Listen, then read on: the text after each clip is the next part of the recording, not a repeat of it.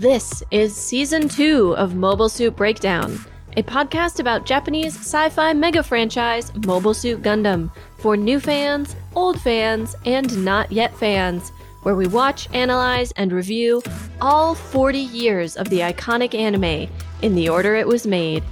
We research its influences, examine its themes, and discuss how each piece of the Gundam canon fits within the changing context in Japan and the world, from 1979 to today.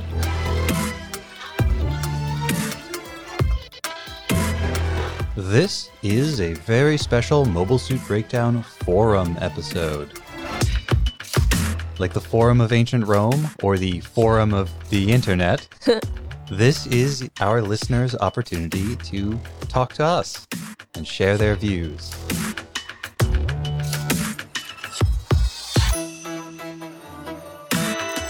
We asked and you delivered. We have takes, corrections, questions, and more. Even a couple mini research pieces.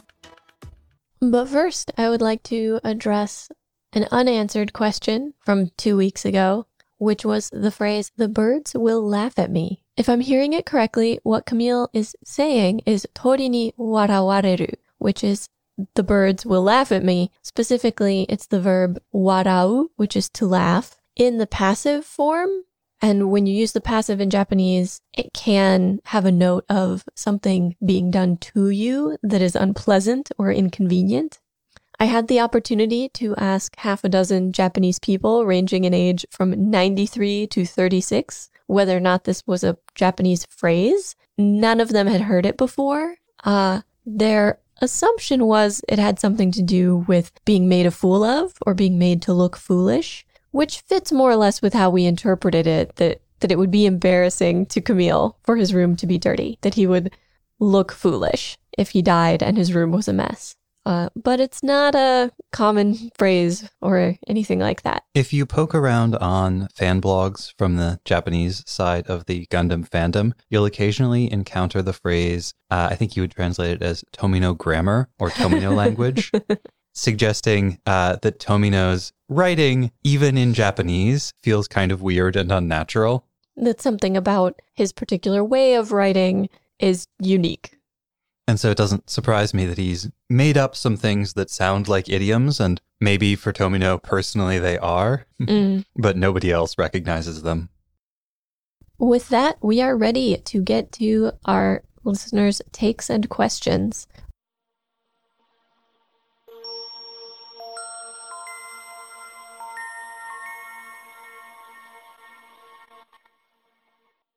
First, we have Dan, who wanted to know, what is our opinion on why certain mobile suits are called Gundams and others are not? He gives the example of the Mark II, which is made of a titanium alloy, canonically, but is called a Gundam. The Hyakushiki and Rick Diaz are both made of Gundarium alloy, but are not classified as Gundams.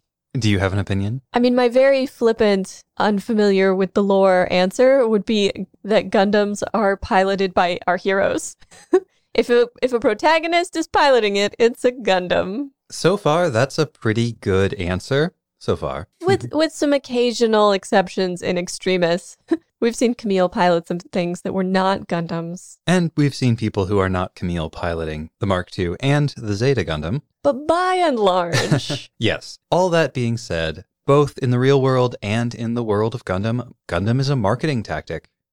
Gundam connects you to the famous legacy of Amuro Ray and the hero of the One-Year War. But if we actually want to talk about the characteristics of a mobile suit that make it a Gundam, or at least allow it to qualify as a Gundam, I would say, fundamentally, it's got to have a face. It's got to have a kind of human-like face with two eyes. And at least so far, so remember that I only have 3 Gundams to go off of at this juncture. I have the Granddaddy, the Mark II, and the Zeta. And the Psycho Gundam. Oh, that's right. I was going to say color scheme, but the iconic color scheme only applies, again, when our protagonist is piloting it. The Mark II notably does not have the iconic white with primary colors scheme, and neither does the Psycho Gundam. But they also, in addition to having a face, all have the little V-fin detail. That is true. They all have pretty similar heads, and they are the only mobile suits that have that head. While the Jim, for instance, has a very similar body to the Gundam, it has a different head. Mm-hmm. The Gundams might be the only mobile suits that have chins. I was also going to point out that while Tom may theoretically have a lot more to say about this question, he really can't speak to any Gundams that I haven't met yet, and so he is somewhat limited in his ability to really dig into this topic. Ask us again next year. Every year. And it seems to me, on the vein of Gundam being a marketing tactic, that Gundarium is named for the Gundam rather than the other way around.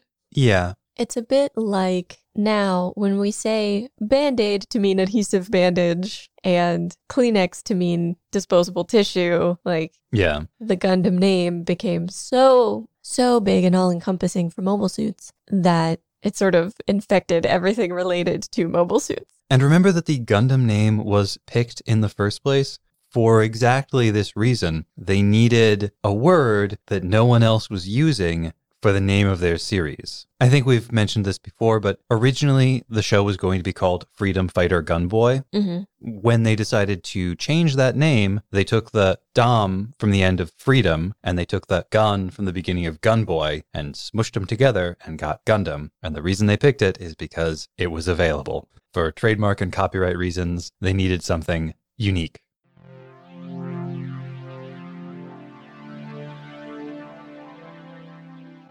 In the same vein, LC suggests that we should do more deep dives into the mobile suits themselves, that they're characters in the show, and that it would be beneficial for the podcast if we would occasionally have a conversation about their aesthetics or the in-universe story behind them. And I'm not opposed to this idea, although I think I'm more interested in the mobile suit aesthetics than Nina is. That's definitely true.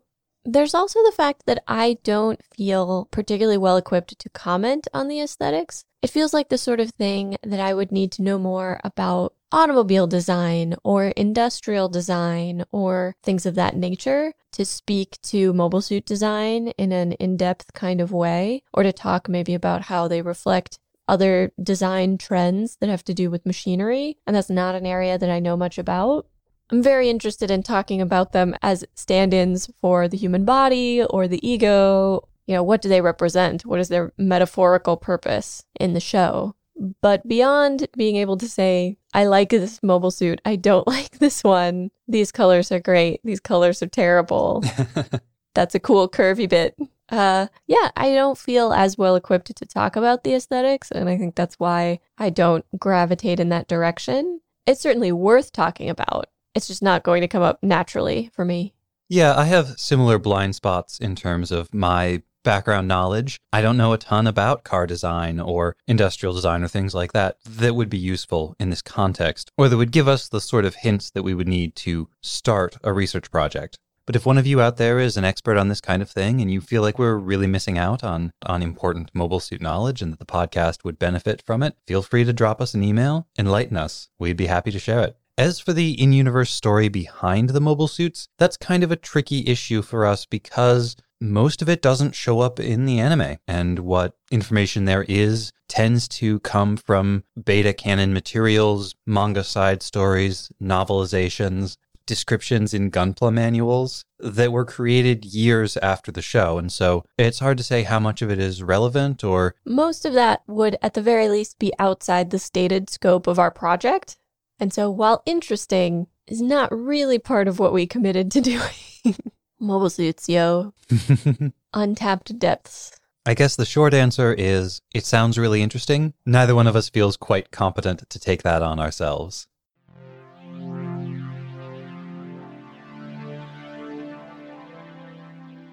Hey, as long as we're talking about mobile suit aesthetics. Sean asks, why is the Hyakushiki the best mobile suit ever? Which is really Sean's way of saying the Hyakushiki is the best mobile suit ever. This is kind of an inside joke between Sean and I because we argue about whether or not the Hyakushiki is a good mobile suit pretty frequently. And I'm going to take the bait here, and I'm going to say, okay, I will acknowledge that in at least one respect, the Hyakushiki is one of the best mobile suits ever. And that is, while it is a gaudy, blinged out piece of I do really appreciate when a mobile suit serves the narrative and artistic function of revealing something about the character who pilots it. I was going to say, I don't know that there's any evidence of it being a good mobile suit, as in it being a superior piece of combat equipment. As a mobile suit that fulfills an important function in the story, absolutely, it's great. Of all the mobile suits out there, it is one of the most revealing about the person who pilots it. It's so interesting that this person who expends a lot of energy hiding who he is has the flashiest, gaudiest, least innocuous of mobile suits. He doesn't really want to blend in. No. He doesn't really want to go unseen. Absolutely not. And when, in the first few episodes, we realized that there are, in fact, many red mobile suits now, and lots of pretenders to the throne of the Red Comet flying around, such that seeing a red mobile suit is no longer indicative that you might be fighting the Red Comet. For some reason, Quattro has to go and get an even more audacious mobile suit. It's also the kind of mobile suit that makes it look like you're trying to start a fight. It's like driving around in a red sports car and begging for a ticket, right? Like, If you're taking to the field in a golden mobile suit, it's like you want every single enemy to come for you, which is not really what happens to him in the story, which I always find odd that everybody doesn't just like beeline and dogpile him, but whatever. Because he likes to fight. He wants to fight. And the other thing that I pointed out when it first appeared is that it has the general form of a Gundam. It could be called a Gundam and we wouldn't bat an eye, but it's not a Gundam. In the same way that Quattro has much of the form of being a hero, the presentation of being a hero, but not actually a hero. There's also those eyes. The Hyakushiki's eyes are, I think, unique, at least among all the mobile suits we've seen so far, where it's not the Gundam eyes, it's not the glowing faceplate of a Jim, it's not the mono eye, it's this weird black pit that occasionally sparks with light. Just like Quattro with his blunted affect behind his sunglasses. It's probably a direct nod to the sunglasses. I suspect it is. So Sean, I don't know if the Hyakushiki is the best MS ever, but it is certainly the most audacious, gaudy, blinged out, ominous piece of bleep I've ever seen.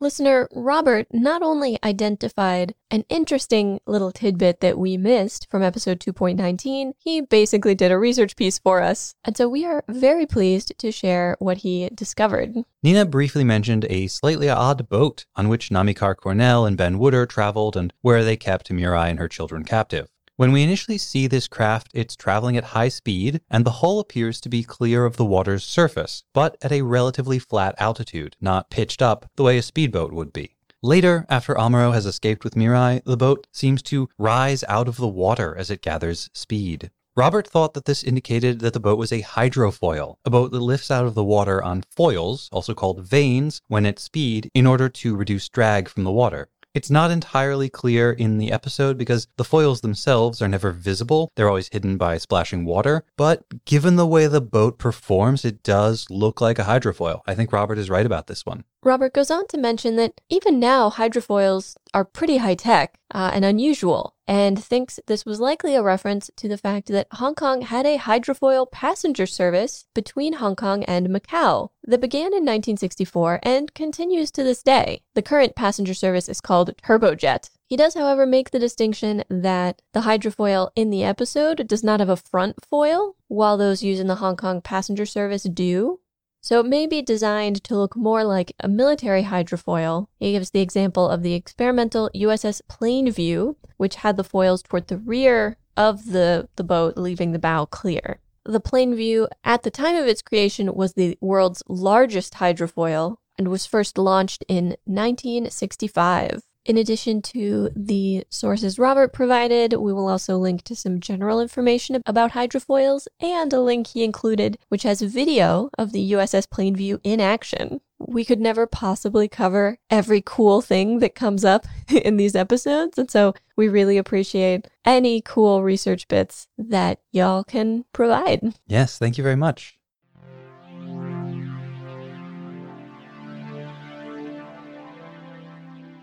I hope you're ready to get into the weeds a bit, because LC, coming in with a hot take, posits that Gundam gets worse the more it strays from harder sci-fi.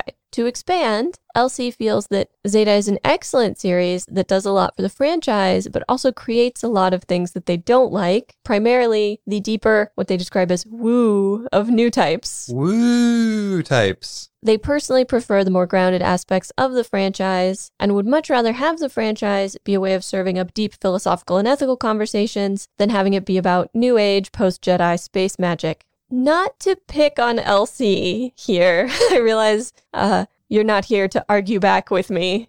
But I have strong objections to the use of the term hard sci-fi. The line between technology that's not real and can't be explained and magic is entirely subjective to my mind. Like, how is new type powers different from Minovsky particles, except that they use the word particle to make it sound sciencey? Don't worry, there's an entire lexicon of new type sciencey jargon. Psychowaves, psychomus. Right, so if that were employed, would that be sufficiently hard sci-fi? Like, most of the science here is only loosely based in reality.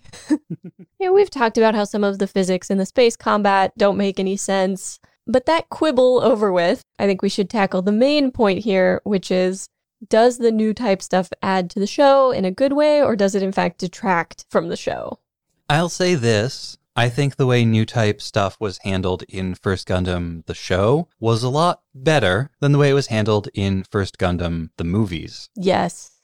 And unfortunately, we are still pretty early in Zeta in terms of talking about how new type stuff figures into Zeta as a whole and Gundam as a franchise. I will say, for my part, I'm not sure that I like either extreme. I think that the tension between the, even though Nina hates the term, hard sci-fi and the new type woo is a lot of what gives Gundam its enduring vitality. You go too far in either direction and it starts to lose that tension. And I think probably the best thing about the new type stuff at this stage is that recurring refrain, nobody really knows what they're talking about. Everybody's theories are going in different directions. The very nature of what a new type is in flux. Is it actually a space psychic? Is it a person who can control their emotions? Is it somewhere in between? Are the psychics new types, or is that like a different thing? I found it very interesting that Elsie brought up philosophy and ethics, because so much of the way characters talk about being a new type, or what new types can do, or what being a new type means, is based, as we've talked about before, in certain ideas of like expansion of the self and the mind, of oneness with the universe, of ideas that come from like particular spiritual and like self-improvement traditions. Now, hypothetically, Nina, if someone were to use their new type powers to create like a glowing energy shield. Okay, that would be dumb. Okay, but we're not there yet. I'm not saying we'll ever get there, but, you know, if we're talking about space magic, I'm talking about the extremes of where it might end up. Sure. And it's possible that Elsie, with, I assume, a lot more experience with Gundam than I have, is also thinking of some of the more egregious moments of this. And it's definitely a bit much sometimes, right? Like, there are moments when new types are affected by each other's presence in a way that reminds me of old stories of martial arts masters who could like explode light bulbs with their mind, with their ki, or, you know, and that can be a bit much. Yeah. And we have seen, I think only once, but we have seen someone use their new type powers to control a mobile suit at a distance. But that has a basis in science. Using our brains to control pieces of machinery at distance is a thing we can do. Like, we did research on it. That's the hardest of science. So, yeah, I guess I would say I think new types fulfill a function in the show of talking about certain ideas about interconnectedness of humanity. You know, Amuro always comes back to talking about it as purely being exceptionally receptive, right? Exceptionally open to the inputs around you, including those from other people. Whereas, say, Char seems to have a more nebulous idea of new typism, but that it makes you inherently superior in some way. And I think those differences, the different manifestations that we see, who exhibits that and who doesn't, all adds some interesting layers to the show and some good grounds for us to speculate about what's really going on. I do think it can go too far. I don't think that I don't think that should be sort of unbridled. I don't think it should be the purpose of the show. I don't think it should be the entire focus because it's not the most interesting thing. So we're kind of agreeing with you. But I also think that a Gundam show without any new type stuff in it at all would start to feel deeply nihilistic. Very bleak, very... Well, and you also lose a bit of nuance when you get into some of the different philosophies the characters espouse. Like, then it just becomes Earthnoids and Spacenoids rather than Earthnoids and Spacenoids, and maybe humans become like a superior version of themselves in space. We're not really sure. And not for nothing, especially from the vantage of 2019, I find it really interesting to dig into some of that New Age philosophy that was perhaps in its heyday in the 70s, but that was still very much alive in the 80s, which is certainly still alive now, but in a different flavor, in a different form. I think it tells us a lot about the show, the world of the show, the people who made the show. It's also very interesting for us to look at a science fiction series, a speculative fiction series about the future, where all of the characters are, just like the audience, looking forward to some imagined future. I just had a light bulb moment. In First Gundam, new types are, in fact, an incredible source of hope in a bleak and sad world, because the fact that Amuro and Lala are new types and are able to completely understand each other feels like the one hope humanity has to maybe never go to war again. Like, oh, if everyone could just have perfect understanding between each other, if everyone could have this connection, then we would never need to go to war again. It's sort of a beautiful idea that then, of course, gets torn apart in Zeta because we see plenty of new types who aren't interested in that kind of connection. You know, we get every indication that Sirocco is an incredibly powerful new type, and yet there's no sense that what he's doing is going to lead to an end to war. Mere understanding is not enough. And even the ability to have perfect understanding is not enough. That we are still, in fact, dependent on the vagaries of individual people with all their flaws and weaknesses.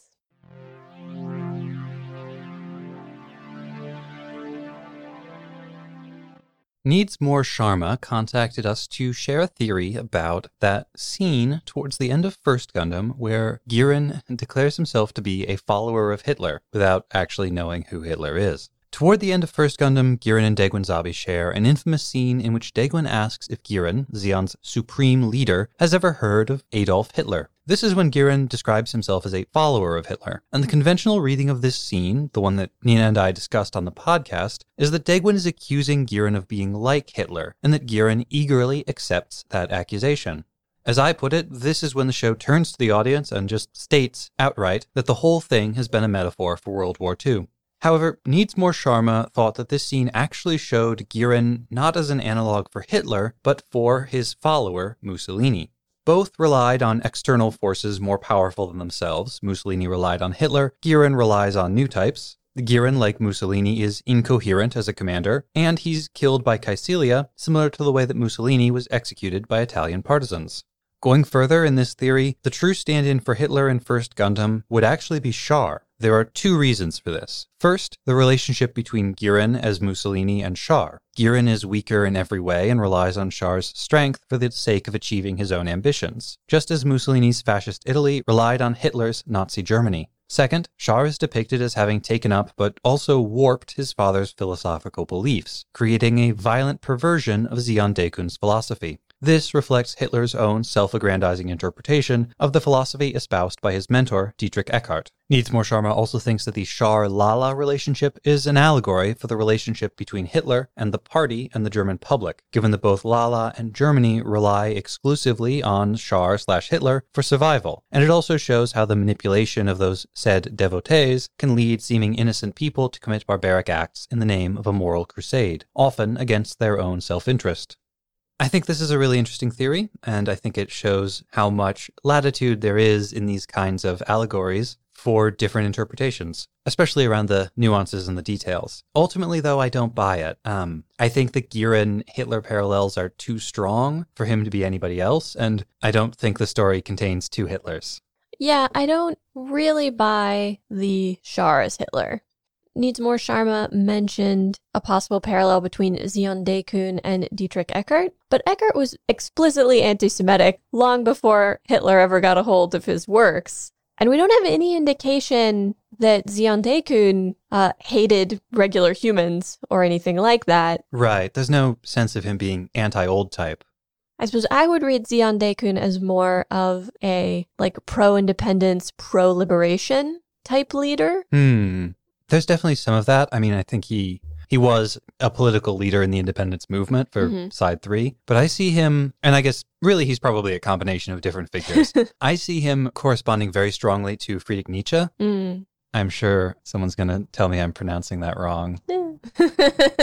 But the whole idea of new types is real similar to the Overman, Übermensch idea. And it's then Giran as Hitler who takes that idea and perverts it and creates this idea that the people of Zion, the Zabi clan, are the superior people and that they alone will inherit the earth when the war is over. I also thought it was a striking characterization, and I'd be interested to hear more of Needs More Sharma's thoughts about this, but when he characterizes Giran as weak and dependent on Shar for power, because that wasn't a sense that I got from the show at all. I got a very strong sense of the Zabis as powerful, as in control, and Shar as dependent on them in a lot of ways for access, for doing any of the things that he did, right? Like, they gave him jobs, they gave him position, they gave him access to equipment. He was able to do some scheming on his own, obviously, and undermine them in some ways,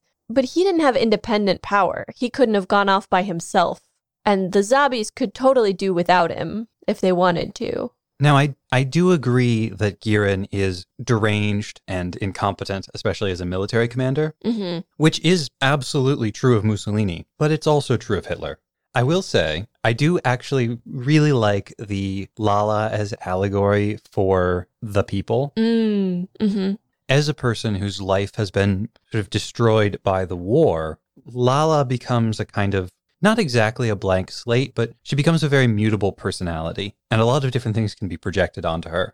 But in her devotion to and reliance on the charismatic authority that is Shar, you can see in her a kind of allegory for the people generally, or for hurt, traumatized, deprived children who are looking for something to believe in, and they find that in Shar's almost messianic persona and his dream of a new type dominated future.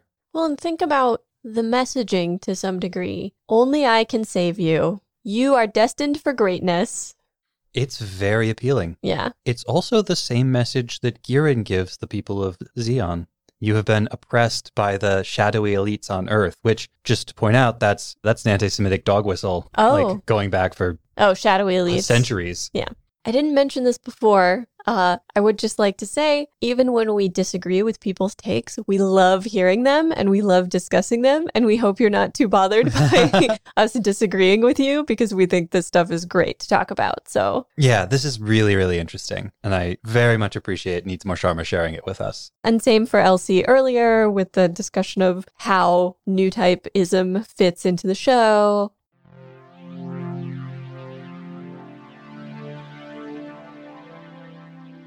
Steve B. writes, the topic I'm most interested in is theorizing what Gundam manga and light novels could be adapted into anime. He goes on to talk about being particularly interested in these sort of, he describes them as liminal properties at the edge. And since we mostly just talk about the anime, it's an area that we really haven't addressed.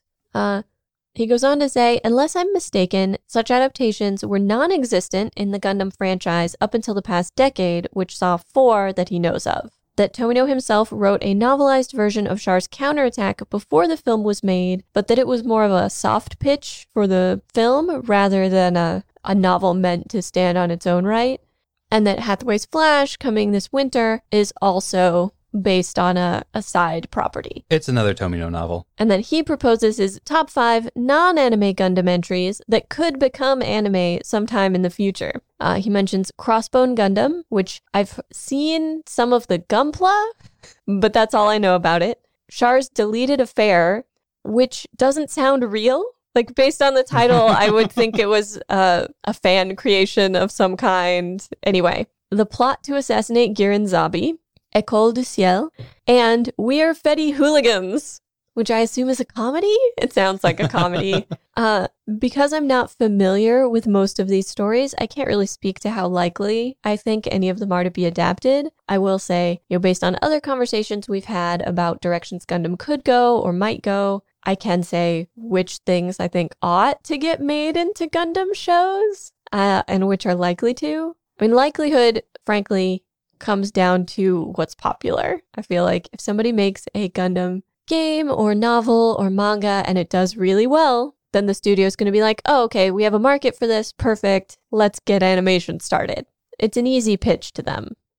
I don't know if any of the recent Gundam side works address things that we talked about recently, issues of gender, sexuality, identity, the current sense of like fracture of the old political order, environmental issues.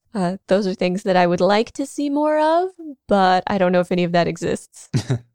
All right, I'm going to rain on some parades here. Crossbone Gundam is never going to get adapted. Now that I've said that they're going to do it just to prove me wrong, but like it's been around since the 90s. Somebody asks them to adapt it every year. They never do. They never will. If it's been around since the 90s and they haven't yet, it does not look promising. Well, Stephen B. is correct in saying that up until about a decade ago, Gundam was not in the habit of adapting non-anime works into anime. They just made new anime. But that being said, they have started to do this, and so now there's a possibility, but it seems unlikely. Most of the stuff that's being adapted is pretty new. École du Ciel, I'd love to get an anime adaptation of École du Ciel, but there's no marketing push behind it. They've never made a Gunpla of any of the suits from it. Like, it's not popular enough. I don't see it happening. As for the remaining two, We Are Fetty Hooligans is just so different in tone from most of the stuff that you see in Gundam, so I don't see it happening. The plot to assassinate Giran Zabi has maybe the best shot, since it is a one-year war side story, and they love to make one-year war side stories.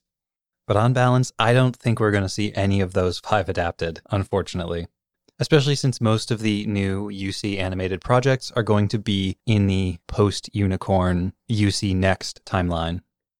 Thinking about this question a little bit more, I want to add that since around 2005, 2007 or so, Sunrise and Bandai have been pursuing a strategy with the Gundam releases where they're working on 2 parallel tracks. At roughly the same time, they'll release a fairly accessible, usually more cheaply made, longer show for kids and new fans. And then at the same time, they'll make higher quality but shorter and more intermittently released projects for adult, long-time established Gundam fans, stuff that's more engaged with the legacy of the series. So at the same time that they were making Unicorn, they were making SD Gundam Sangokuden Brave Battle Warriors. At the same time that they made Awakening of a Trailblazer, they made Gunpla Builders Beginning G, which was the seed for the Build series, and Age. Build Fighters came out right before Reconquista in G. The Origin came out at the same time as Iron-Blooded Orphans. And in the last few years, you have the Build series, Fighters, Tri, Divers, etc., paralleled against Thunderbolt, Twilight Axis, Narrative, and Hathaway's Flash. I don't know what the accessible side of that track is going to look like in the next 5 years or so, but I think we can be pretty certain that the established fan side of that track is going to continue with Thunderbolt, and it's going to be focused on the UC Next Unicorn 2 Hathaway's Flash continuity that they've been building towards for the last few years and that they have laid out as the roadmap for the future. If we were going to get any manga adaptations, they would have to be in that latter track. The one for dedicated, lifelong Gundam fans. So that means we're not going to get any of those adaptations until they run out of Thunderbolt, Plausible Unicorn sequels, and finish filling in the timeline between the end of Narrative and the beginning of F91.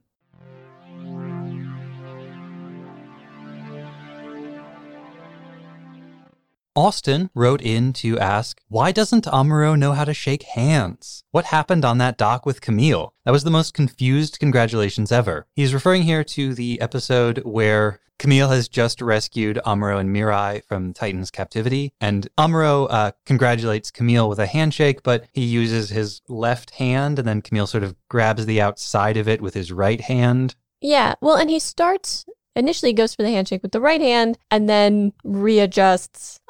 What's especially funny about this scene to us is that it's one that gets made fun of a lot and that people have a lot of questions about, but when we first watched it, we thought it was totally understandable. It was so natural, we didn't even comment on it in the episode. We didn't feel like it was necessary. The thing is, Amuro has Beltorchka clinging to his right side, mostly over his arm. Well, and she's got her head buried in his shoulder and she's weeping. Right. So he starts to move his arm, but if he were to go and fully reach for the handshake and do the handshake, it would be like he's shrugging her off. It would be like he's shaking her off of him, which he clearly doesn't want to do. Not least of which because throughout this episode, Beltorchka has in fact been very keenly aware of Amuro spending time with Camille and very jealous of Amuro ditching her for Camille. And very worried over his physical safety, and he was just in a combat after trying to exchange himself for some hostages.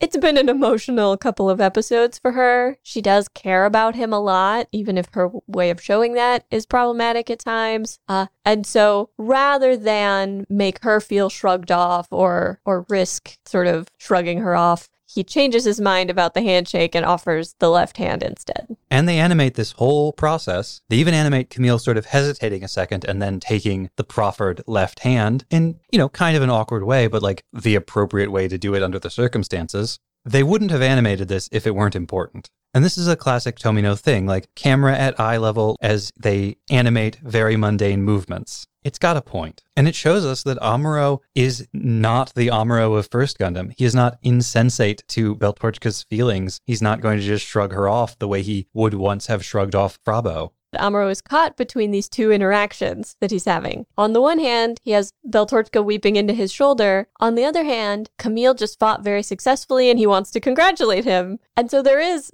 a definite sense of awkwardness. I'm not going to argue that it's not awkward. But I think that's natural to the scene rather than something inherent about how Amuro interacts with other people.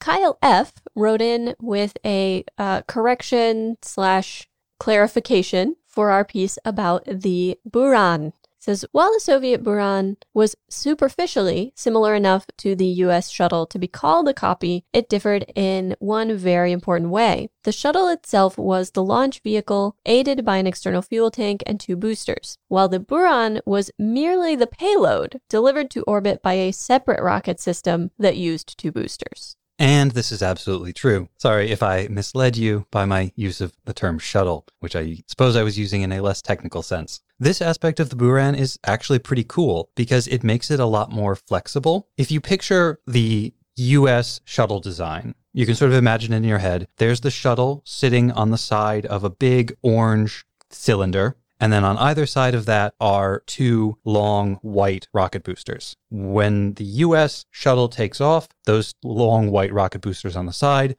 do their boosting thing. They send the shuttle up. And then the engines that are in the shuttle itself on the back of the shuttle start firing. But those engines on the shuttle are drawing fuel from that big orange tank. The engines on the shuttle are reusable. The tank is not. On the Buran, it's superficially similar, as Kyle said.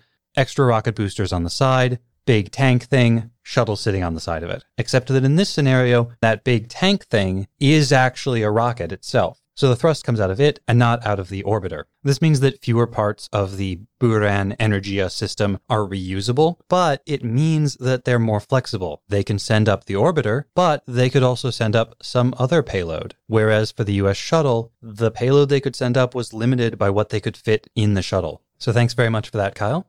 Thank you all for your research, your opinions, your disagreements. We loved talking about them. I imagine this will become a seasonal episode.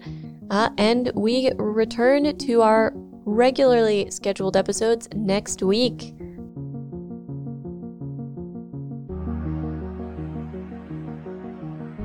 Next time, we are back to regular Mobile Suit Breakdown episodes with episode 2.25, Win Every Battle and Lose the War.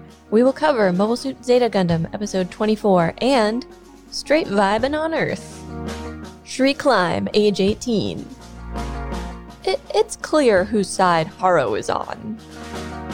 Char's leadership potential.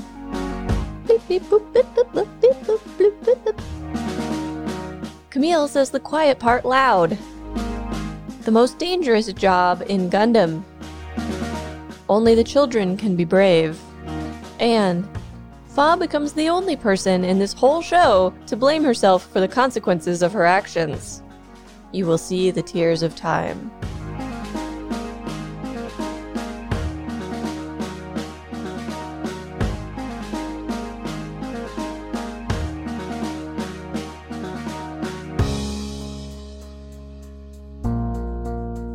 Remember to do all of the podcast things. Subscribe and review Mobile Suit Breakdown wherever you get your podcasts. Then pledge your undying devotion to Mobile Suit Breakdown on Patreon, where you can find great bonus content, get access to the MSB Discord, get exclusive MSB merchandise, and, support the podcast.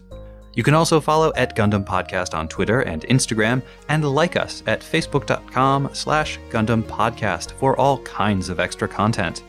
And you should always check out our website, GundamPodcast.com, for all of our episodes, show notes, watch list, wish list, some other lists, and more. Plus, you can always email your questions, comments, and complaints to GundamPodcast@gmail.com.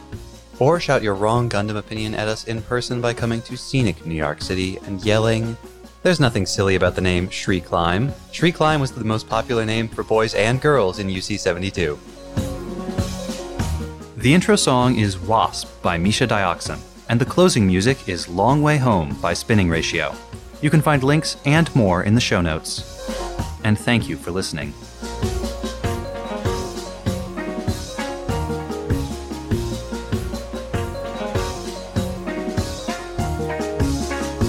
Next question? Yeah, hang on a second, I just lost hearing in my left ear. Oh. It happens from time to time. Plugged up? No, it just starts ringing. Tinnitus or something. Or potentially one of many symptoms of certain underlying conditions. I'm gonna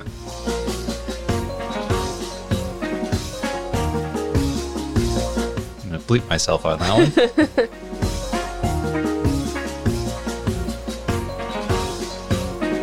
3/4 of Moir's lines are just Jerido. Jerido.